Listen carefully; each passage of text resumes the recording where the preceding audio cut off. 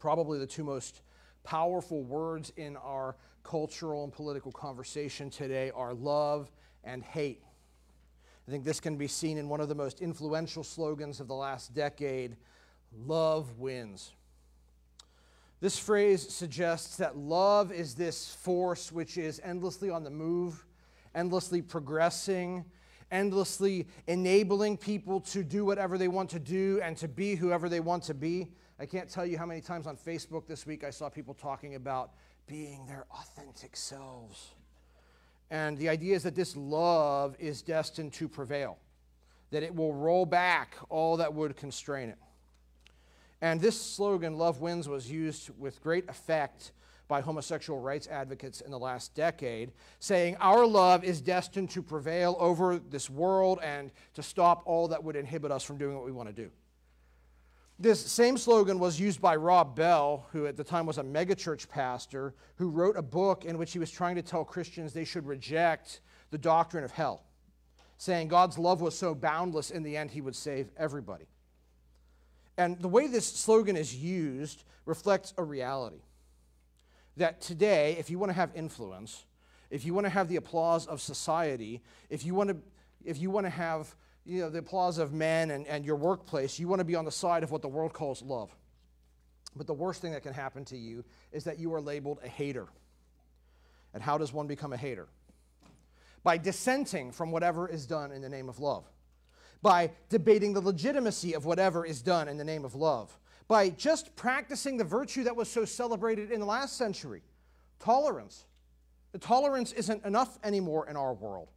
Now you have to affirm what anybody else wants to do all the time, or you are a hater. And culture says, if you are a hater, then you are on the wrong side of history.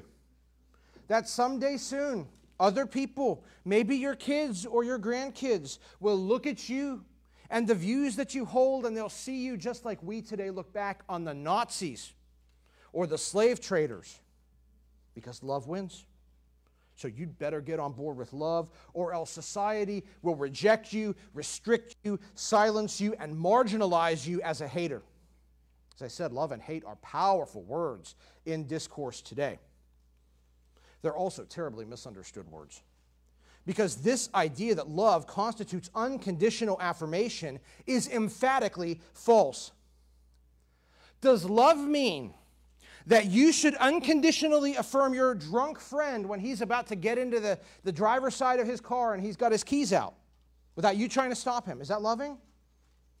Does love mean you should unconditionally affirm your child as she runs around trying to stick her finger in an electrical socket? Of course not. Because true love warns against danger, does it not? True love issues correction before disaster ensues. But today, warning someone about where their conduct will lead is seen as hateful, even if your warnings are coming from a sincere desire to help others. At the same time, our allegedly loving society is really quite hateful. People in our society really hate one another. So much talk about racial hatred and men who hate women and women who hate men and religious hatred and political hatred. Recent study shows that 1 in 5 Americans, roughly, said they wished that people in the other political party would, quote, just die.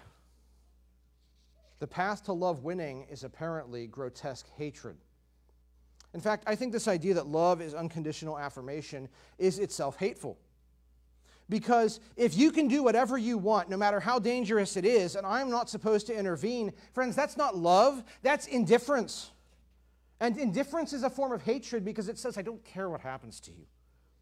So what society calls hate is often an expression of love, and what society calls love is often an expression of hate.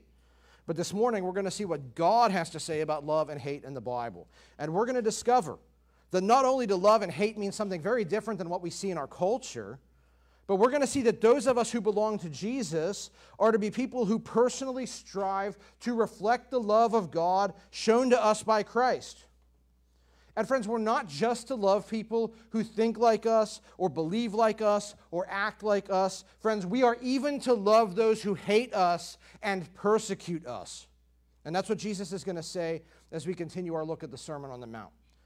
Today we're going to finish our long trip through Matthew chapter 5. We're going to be in verses 43 to 48. If you've got a Bible, I'd invite you to turn there. And we're going to see 4 points this morning. First, Jesus introduces his subject of love and hate by quoting a popular misinterpretation of the Old Testament law. Second, Jesus will reject this misinterpretation by commanding his disciples to love their enemies. Third, Jesus will explain why his disciples must love their enemies. And fourth, Jesus will conclude this discussion and really this large section of the Sermon on the Mount we've been in for several weeks by pointing believers to God's moral perfection. Let's start with our first point, in which Jesus introduces his subject, love and hate, by quoting a popular misinterpretation of the Old Testament law. Matthew chapter 5, verse 20, Jesus declared at the start of this section, "I tell you that unless your righteousness exceeds that of the scribes and Pharisees, you will never enter the kingdom of heaven." The most influential religious leaders of Jesus' day were the Pharisees and the scribes, and they were very popular in ancient Judea and Galilee because they were seen as very holy and very righteous. But Jesus warns his audience that the Pharisees and the scribes are not holy or righteous. In fact, they utterly fail to meet God's standard of righteousness. They are not on the path to participation in the glory and bliss of God's kingdom. Rather, they are on a collision course with the wrath of God. And over the last 20-some verses, we have seen that the teaching of the Pharisees and scribes caused terrible misinterpretations of the law that God had given to Israel through Moses at Mount Sinai. It led to all kind of moral confusion in Israel. As a result of the Pharisees and scribes' teaching, we have seen that Jesus' culture believed that you can hate your enemies in your heart all day long, so long as you don't actually do anything about it. That you can entertain all manner of illicit sexual fantasies, so long as you don't act them out.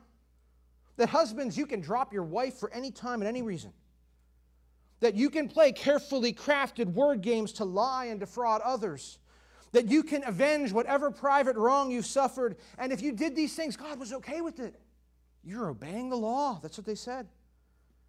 But over the last several weeks, we've seen that Jesus, who is the one to whom the entire Old Covenant points, Jesus, who is the authoritative interpreter of the law, Jesus, who is the culmination of the law and the prophets, as proven by his sinlessly perfect life and his resurrection from the dead, Jesus declares that none of these things are acceptable to God. None of these things constitute righteousness. The Pharisees and scribes have totally missed God's intention, the true direction in which the law points. So Jesus has been setting the record straight. And now one more time, Jesus sets the record straight on what God meant in the law. Matthew chapter 5, verse 43. He here quotes an idea that was widely held in first century Judaism. He says, "You have heard that it was said, you shall love your neighbor and hate your enemy." What's Jesus quoting here? Well, part of this quotation comes from the Old Testament, from Leviticus 19, verse 18. It says, "You shall love your neighbor as yourself. I am the Lord." Love your neighbor as yourself. We often associate these words with Jesus, right? As we should. Because in chapter 22, Jesus is going to say these are part of the great combination of commandments that God has ordained. This is an ethic for the new covenant age that all of the believers in Jesus are to follow, that we are to love God and we are to love other people. But what you might not know is that this command actually comes from the Old Testament, from Leviticus. Israelites were commanded to love their neighbors. But many Israelites familiar with this command would wonder, well, who is my neighbor? You might remember somebody asked Jesus that question in Luke chapter 10. Who's my neighbor? In other words, who does God require me to love? And the way that the Jews of Jesus' day answered this question was that they looked to Leviticus 19:18, the first part, which also said this, "You shall not take vengeance or bear a grudge against the sons of your own people." So they concluded, neighbor equals Israelite.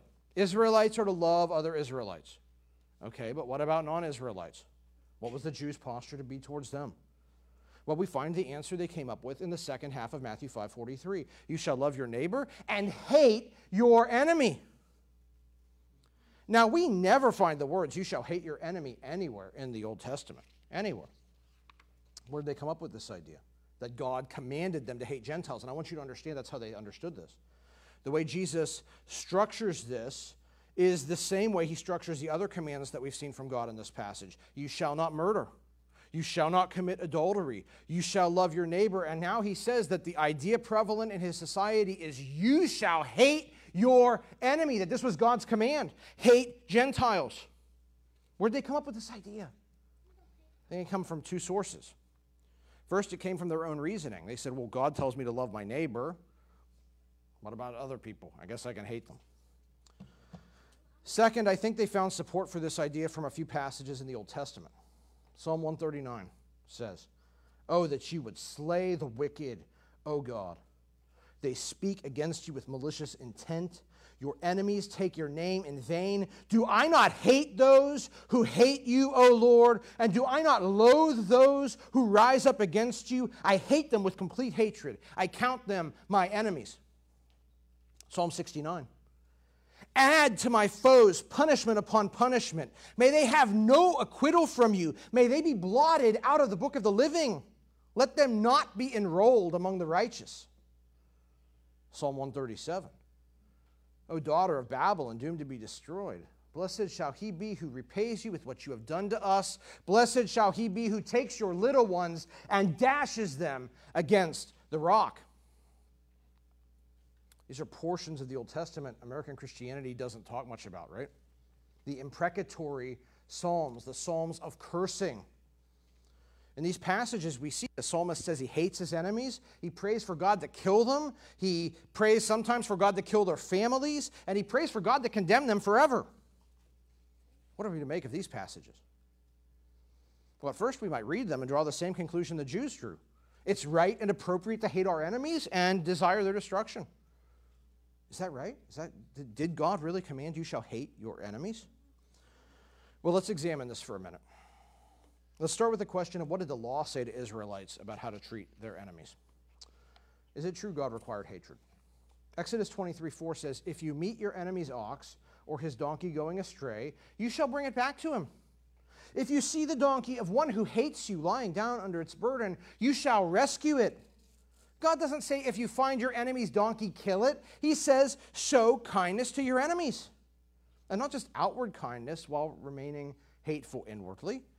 In Leviticus 19, where God said, love your neighbors. Immediately before that command, in verse 17 of Leviticus 19, God said, "You shall not hate your neighbor. In the heart you shall reason frankly with your neighbor, lest you incur sin against him." Don't hate a neighbor, or it's sin. Say, okay, but neighbors equal Israelites, right? So can Jews hate Gentiles?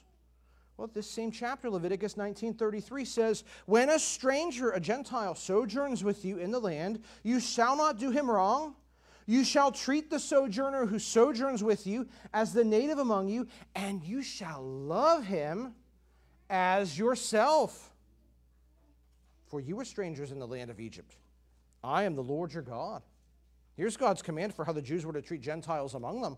Love them as you love yourself. It's the same. God is forbidding the Jews from having racial hatred against Gentiles in their midst. Say, okay, but what about Gentiles away from Israel?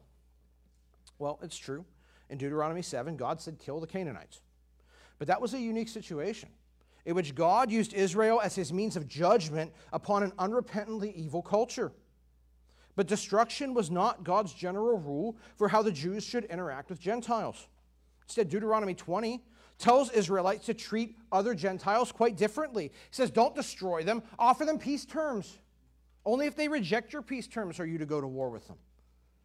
Psalm 67 goes further. Psalm 67:1 says, "May God be gracious to us, Israel, and bless us and make his face to shine on us, that your way may be known on earth and your saving power to all nations." This was God's plan for the nations in the Old Testament. You know, in the New Testament, we've got the Great Commission. We're to go and spread the gospel to other people. We don't find that in the Old Testament. Instead, what we find is this. Israel's to obey the law. Under the Mosaic covenant, as they obey, they will get material blessings. Other nations will see how well Israel's doing. They will come to Israel. They will learn about the reality of God, and they will be saved. That's God's mission strategy in the Old Testament. And we see how it plays out in 1 Kings 10. The Queen of Sheba comes to Israel because she hears about Solomon's great wealth and wisdom, and she leaves hearing about the Lord. So the Old Testament didn't tell Jews to indiscriminately hate Gentiles. The Jews were to be kind and peaceful to Gentiles, even pointing them to the Lord. You say, okay, but what about the imprecatory Psalms? What about the Psalms of cursing? Is this not clear evidence that God commanded people to hate their enemies? I grant that the language of hatred is used in these Psalms, but I think a closer look at these Psalms reveals why the psalmists feel as strongly as they feel. Because these passages are all about horrific, unjust evils which God's people have endured at the hands of unrepentant evildoers. Okay, these prayers, friends, are prayers for divine justice. This is not saying, God, someone inconvenienced me, I got a fender bender from them, so God, kill them and kill their families. That's not what's going on here. Or, God, I hate all Gentiles, so kill them. No. In these passages, there are specific acts of horrific injustice which have been done against the people of God, and the psalmist cries out for justice. A justice that is proportionate to the wickedness that the evildoers have inflicted on God's people, which asks God to repay to these evildoers exactly what they have done to Israel, an eye for an eye. That's what the famous passage in Psalm 137 is about. The Babylonians massacred Israelite children. So the Israelites say to God, let the Babylonians experience the same evil bitterness. So these passages are not some crazy, vengeful escalation of a minor interpersonal conflict or some racial hatred. The imprecatory Psalms are solemn requests that God, in his perfect justice, will defend and avenge his people who have suffered abominable wrongs. Now, I'm going to talk in a few minutes about the propriety of us today praying for justice.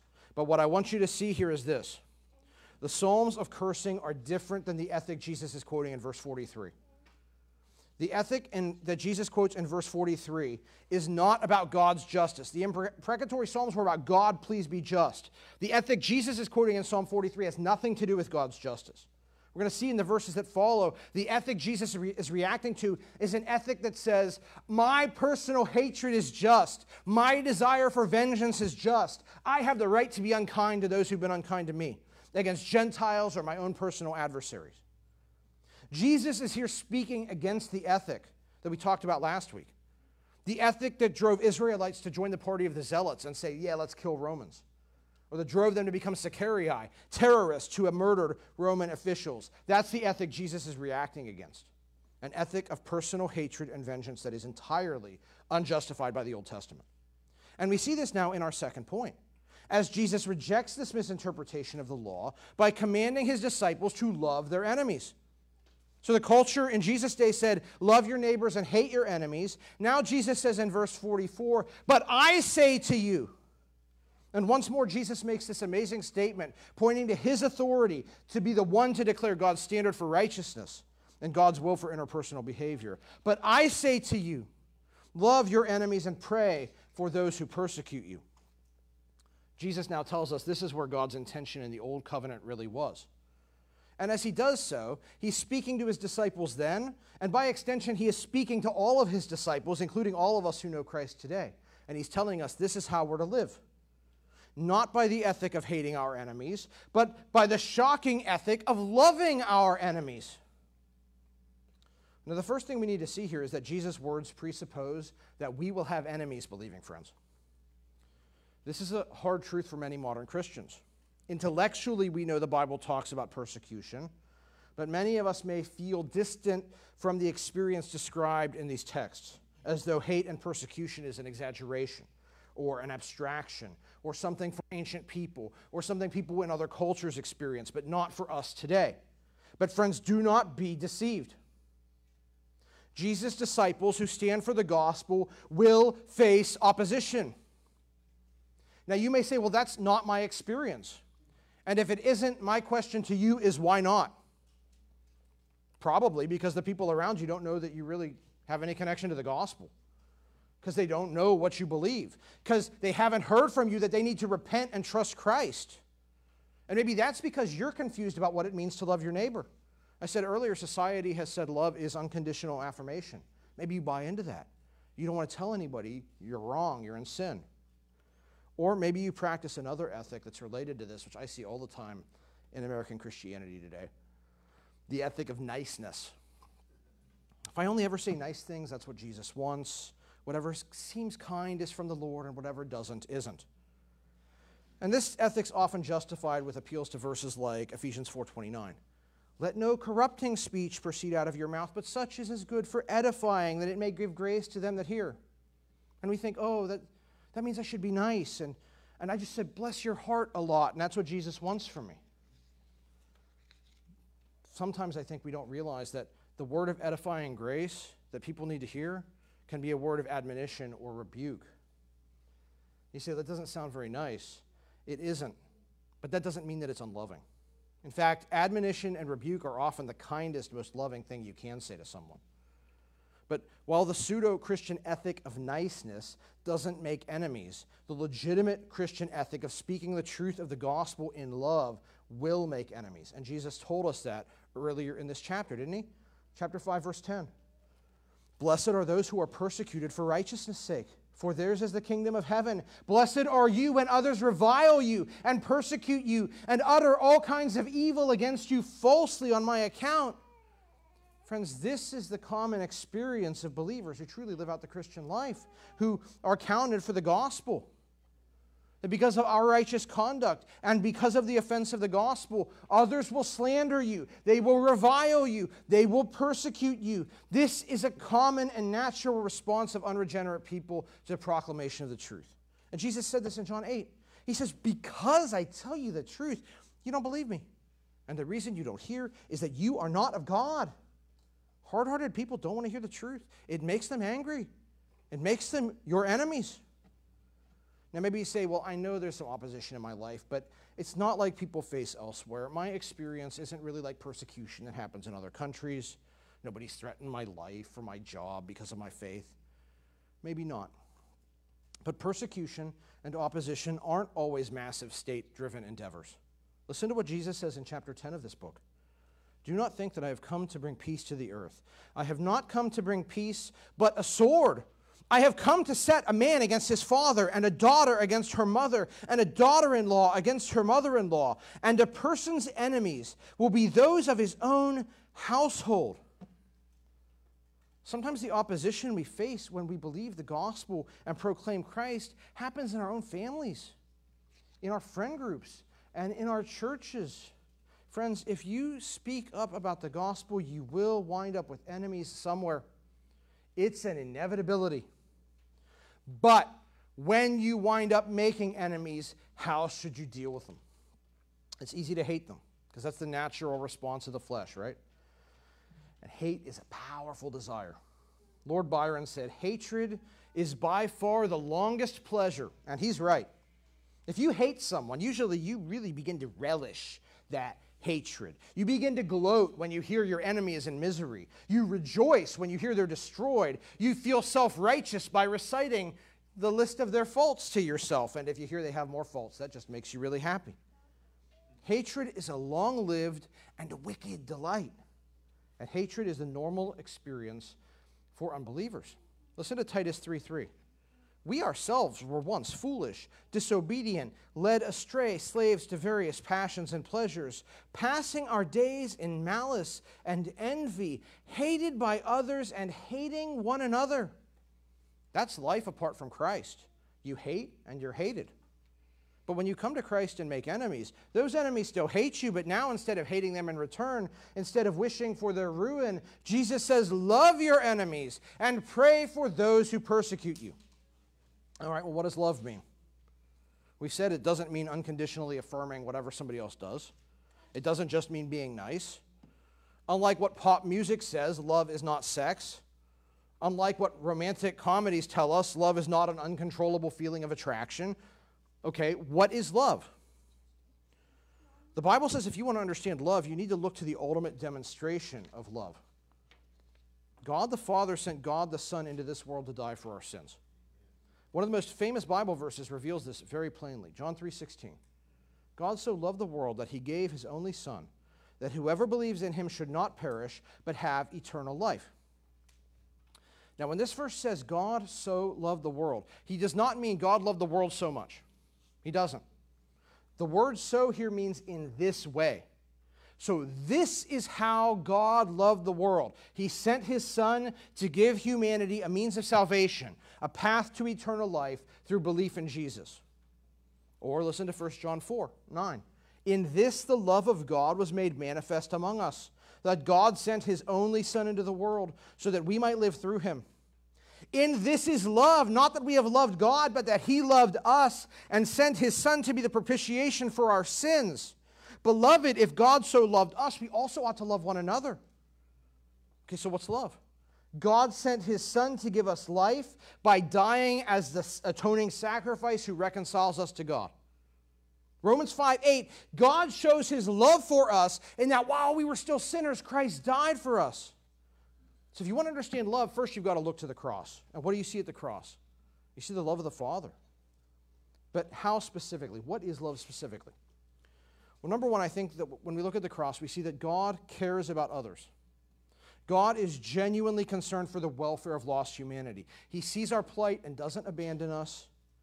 Rather, number two, on the basis of his concern about you and me, God acts to benefit others. He benefits us. He does what is necessary to give us a way to be saved. He makes atonement for our sin. He makes a way to impute to our account the very righteousness of God himself.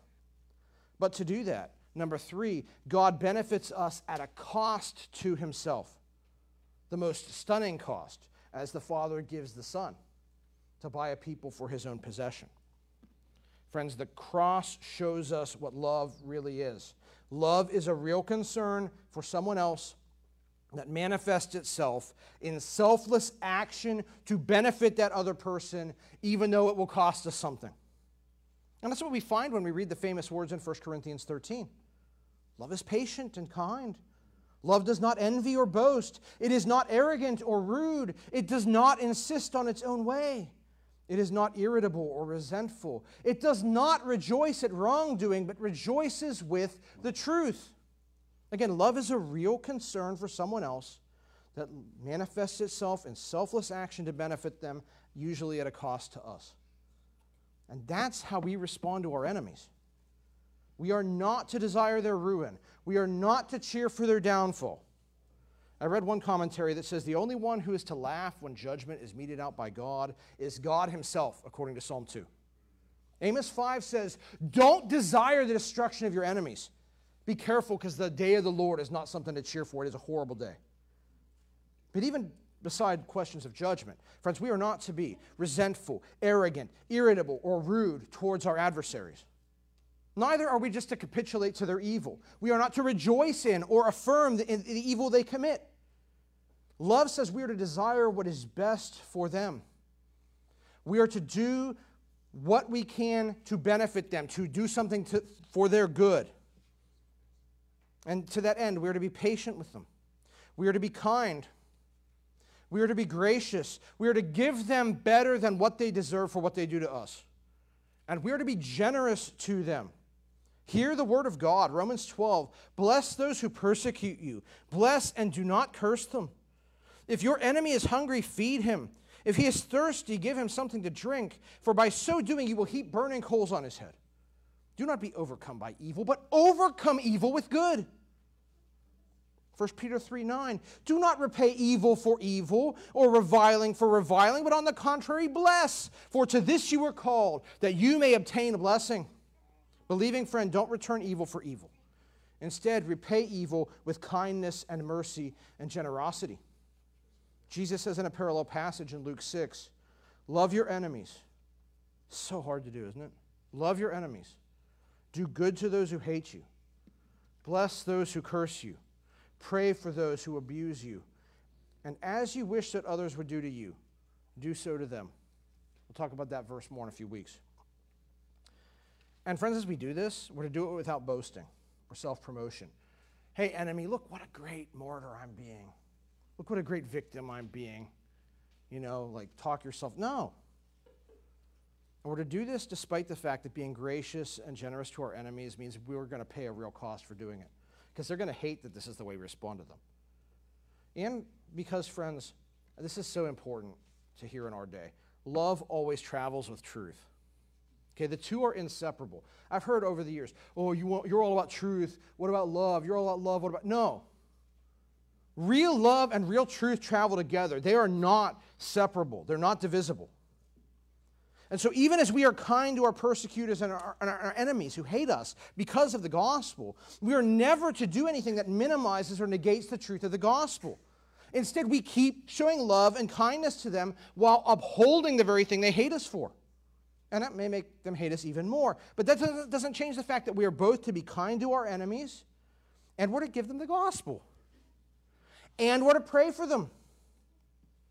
And by praying for them, I don't mean that we pray the prayers of imprecation. Right? You say, how should I pray for an enemy? Listen to 1 Timothy 2. I urge that supplications, prayers, intercessions, and thanksgivings be made for all people. This is good, and it is pleasing in the sight of God our Savior, who desires all people to be saved and to come to the knowledge of the truth. Friends, pray for your enemies to come to Christ. It's the most wonderful thing you could hope for anyone, right? We pray this for our kids and our relatives and our friends, do we not? Pray the same way for your enemies. For love is about desiring the best for someone else. And the absolute best thing that can happen to your enemy is that they're saved. And that they're liberated from bondage to Satan and sin, and that they become a new creation. So pray for their salvation and pray for God to forgive them. Because in this, we follow Jesus, do we not? Who in his great love for us endured the cross at great personal cost to himself.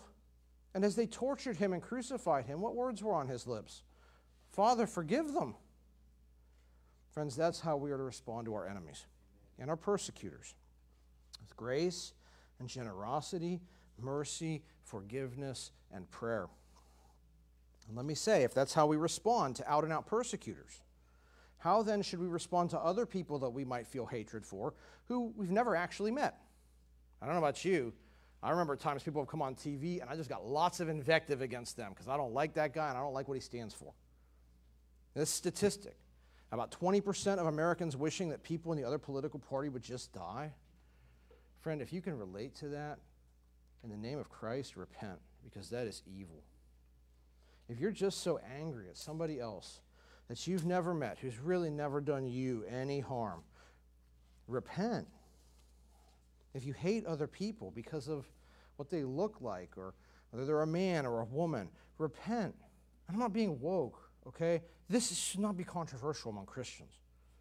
If we're to love our enemies, we better love everybody else too. And wasn't that Jesus' answer when he was asked, who's my neighbor?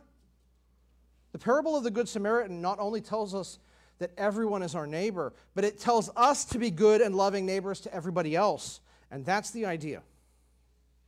Now, all that being said, does this mean that we should never pray for God to do justice upon evildoers in our world?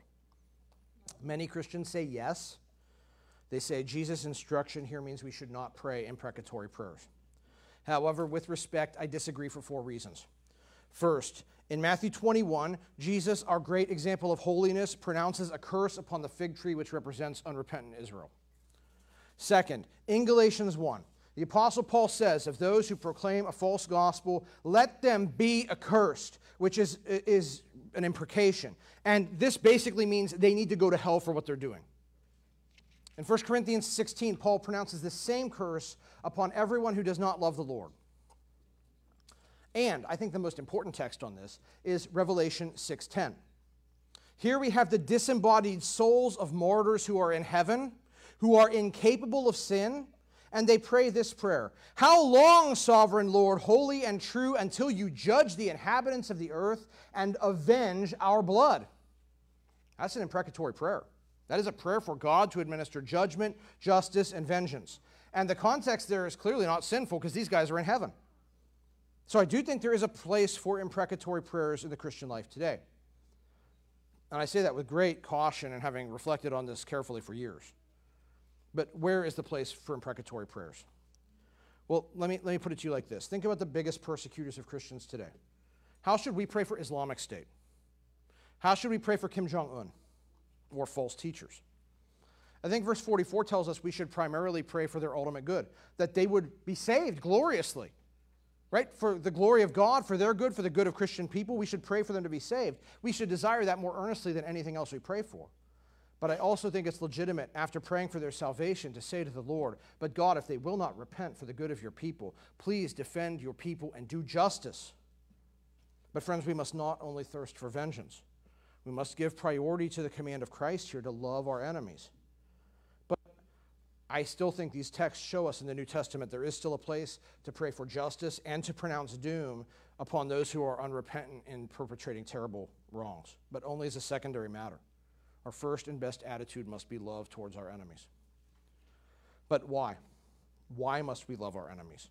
Why should we not just give in to vengeance? And we find the answer to this in our third point, where Jesus tells us why we should love our enemies. Look at verse 44. Love your enemies and pray for those who persecute you, so that you may be sons of your Father who is in heaven. For he makes his sun rise on the evil and on the good, and sends rain on the just and the unjust.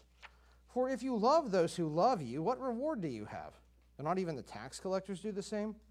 And if you greet only your brothers, what more are you doing than others? Do not even the Gentiles do the same? Here's the idea. If you say, I give hate for hate and love for love, you're acting no differently than how lost people behave.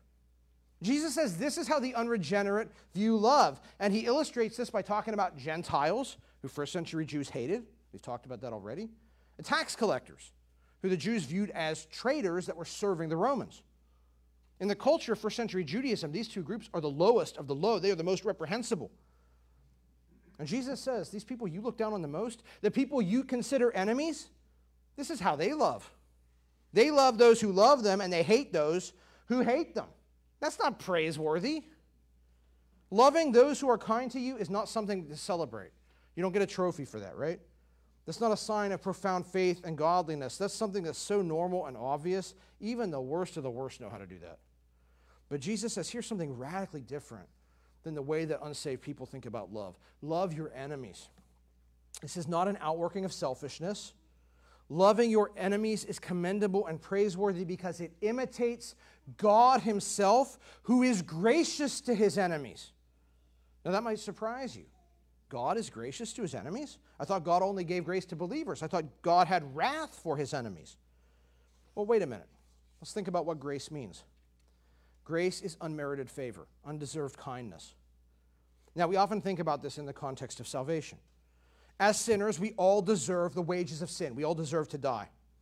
But instead, those who repentantly entrust themselves to Jesus' deity, death, and resurrection receive God's free gift of salvation in Christ. Right? That's a kindness we don't deserve. That's a kindness God has lavished on us who used to be his enemies. That's grace, and that's totally true. Salvation is a grace God gives to believers. But God is a gracious God, and God gives other gracious gifts besides salvation. Think about it like this. Every human is conceived guilty of sin and fallen. Every one of us deserves death and hell. But instead, what does God give us? Every person who's ever lived, they enjoy some measure of life. Every second we get that we're not in hell is an act of grace. It is a kindness that we don't deserve. And God gives us all some measure of time. And while every person lives, we get to experience some good things. Even the most vile, wretched enemy of the Lord usually winds up having some family, some friends, and some fun. It's way beyond what he deserves, right? That's grace. And that's what Jesus says here. God lets the sun shine on the righteous and the unrighteous alike. God lets the rain fall on the believer and the unbeliever alike. Rain was a really important thing in an agricultural society. No rain meant people starved. Rain was a gift from God, as was sunshine. And those blessings don't only run to the righteous. Friends, God has not built this universe so that only his people get benefits in this world. It's not like unbelievers get dry farmland and believers walk around with little rain clouds over our head, right? That is the lie of the prosperity gospel. That in this life the righteous are rewarded and the wicked are punished. Friends, often the opposite seems true, right? That's Psalm 73. Often the wicked prosper and the righteous suffer. And part of why that happens is that God allows even the wicked to experience some good things in this life. This is what theologians call common grace. The grace that God gives to all of humanity. The grace of time and life and the joys of living. And what Jesus says is, just as God gives common grace even to his enemies, likewise believers should give grace to our enemies.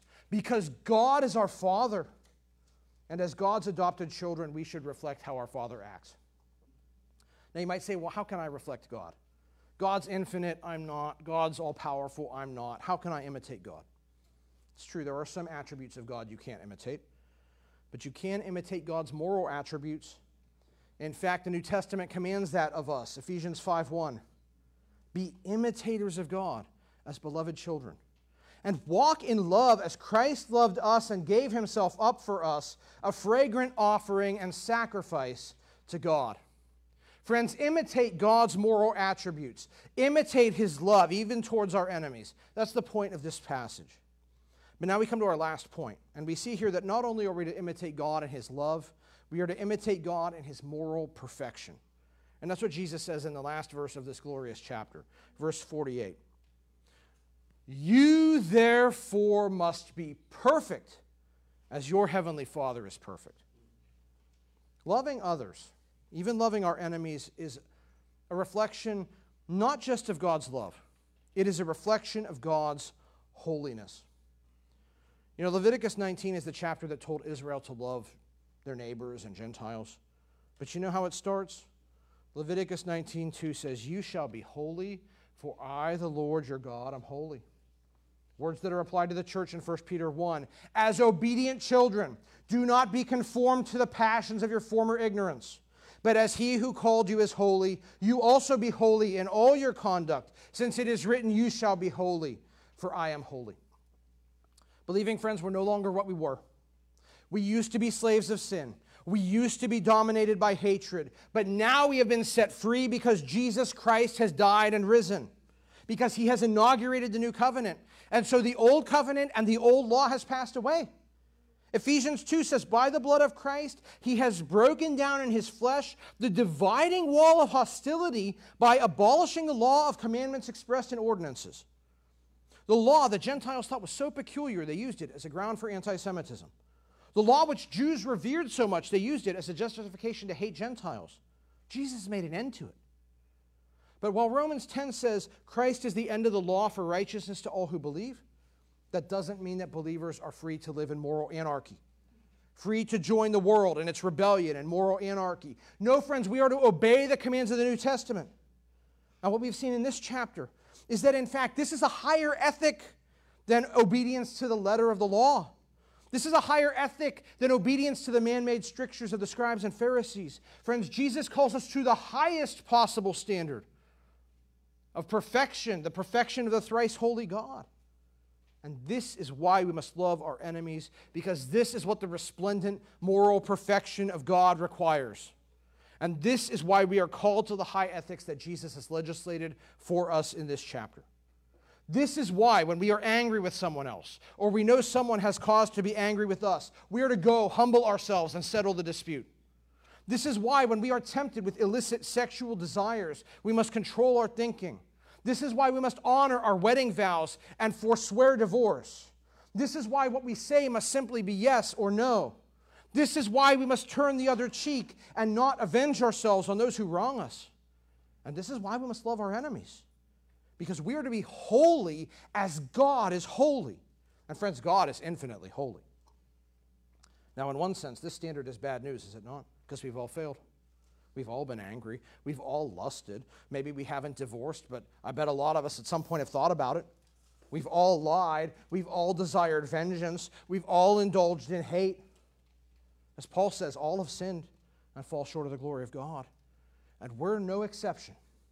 None of us deserves the kingdom of God. Instead, Jesus has told us in this chapter what we deserve, the hell of fire. But God, who is rich in mercy, has lavished grace on humanity. He has given us common grace, the grace of time and life and joy that comes with living. And friends, today, if you have never come to Christ, you need to thank God for his kindness to you, just in giving you common grace. But you need to know that if you do not bend the knee to Jesus, that is the only grace from God you can expect to receive, because you are on a collision course with the wrath of God. And one day God will evaluate you based on the standard of his own moral perfection. He will find you lacking, and you will receive the penalty of eternal condemnation. And so I plead with you, cast yourself on the mercy of Christ. Because in Christ is amazing grace. The grace that those of us who have repentant faith have enjoyed, salvific grace. The grace of what Luther called the great exchange in 2 Corinthians 5. For our sake, God made him to be sin who knew no sin, that in him we might become the righteousness of God. Believing friends, we have all failed to meet God's standard. We have all sinned. But there is one who has not sinned. There is one who has so perfectly obeyed the law, he can be called the fulfillment of the law. And at the cross, Jesus, this holy, perfect, glorious one, took our sin on himself. And even better news is he has credited his perfect righteousness to our account. So that as God applies this most rigorous standard, the standard of his own holy character, believing friends, we no longer fail his test. Not because we're innately righteous, but because we stand in the imputed righteousness of Christ. What a gift. As John chapter 1 says, from his fullness we have received grace upon grace, not just common grace, not just salvific grace, but friends, we have the grace of adoption as the children of God, which Matthew chapter 7 will say is why God gives us, he lavishes us with good gifts. Believers, we are most blessed. And in our blessed condition, as the redeemed and regenerated people of God, Jesus calls us to walk by this highest standard, the moral perfection of God. Now you might say, well, Ben, come on, we cannot attain sinless perfection. And that's absolutely right, we can't. In fact, 1 John 1:8 says, if we say we have no sin, we deceive ourselves and the truth is not in us. We will fail in this life, and we all fail in many ways, do we not? And this standard of perfection, I don't want you to hear this and see this as a club with which you should beat yourself. Oh, I failed again, beat myself. No. God has promised, 1 John 1:9, if we confess our sins, he is faithful and just to forgive our sins and cleanse us from all unrighteousness. Romans 8:1 says, believing friend, you need to know this verse, there is therefore now no condemnation for those who are in Christ Jesus. The grace of God in Christ cleanses us and restores us when we bring our sins back to him. So sin should drive us back to the Lord, but it should not drive us to despair. And yet, believing friends, while we will not attain sinless perfection in this life, God is at work in us, is he not? He's growing us. He's conforming us to the image of his beloved Son. He is perfecting us. And by his power and work in us, friends, we can increasingly pursue the standard of moral righteousness that we see in our God. We can strive to live the life we've been called to by the power of the Holy Spirit. Until one day, when the trumpet sounds, we will be raised and transformed, and then, friends, we will be perfect as he is perfect. But until then, beloved friends, let us rejoice, because Jesus has met the impossible standard of God for us. Because Jesus is making us ever more perfect and Christ-like as we walk the path of faith and obedience. Let us obey. For Jesus has empowered us through the new covenant and the Holy Spirit to obey, not the Old Testament law, but the commands of the New Testament and the high calling of the ethic that we have seen in this chapter that reflects God's own perfection. May we walk in a manner worthy of the calling to which we've been called. And let us love, friends, not just our brothers and sisters in the Lord, though surely we must love one another so that the world will know we belong to Christ. But let us love everyone, especially those who hate us, who want to wrong us and persecute us. For as we love, even in that hardest situation, we show that we are indeed sons and daughters of the gracious God who loves and is gracious to his enemies.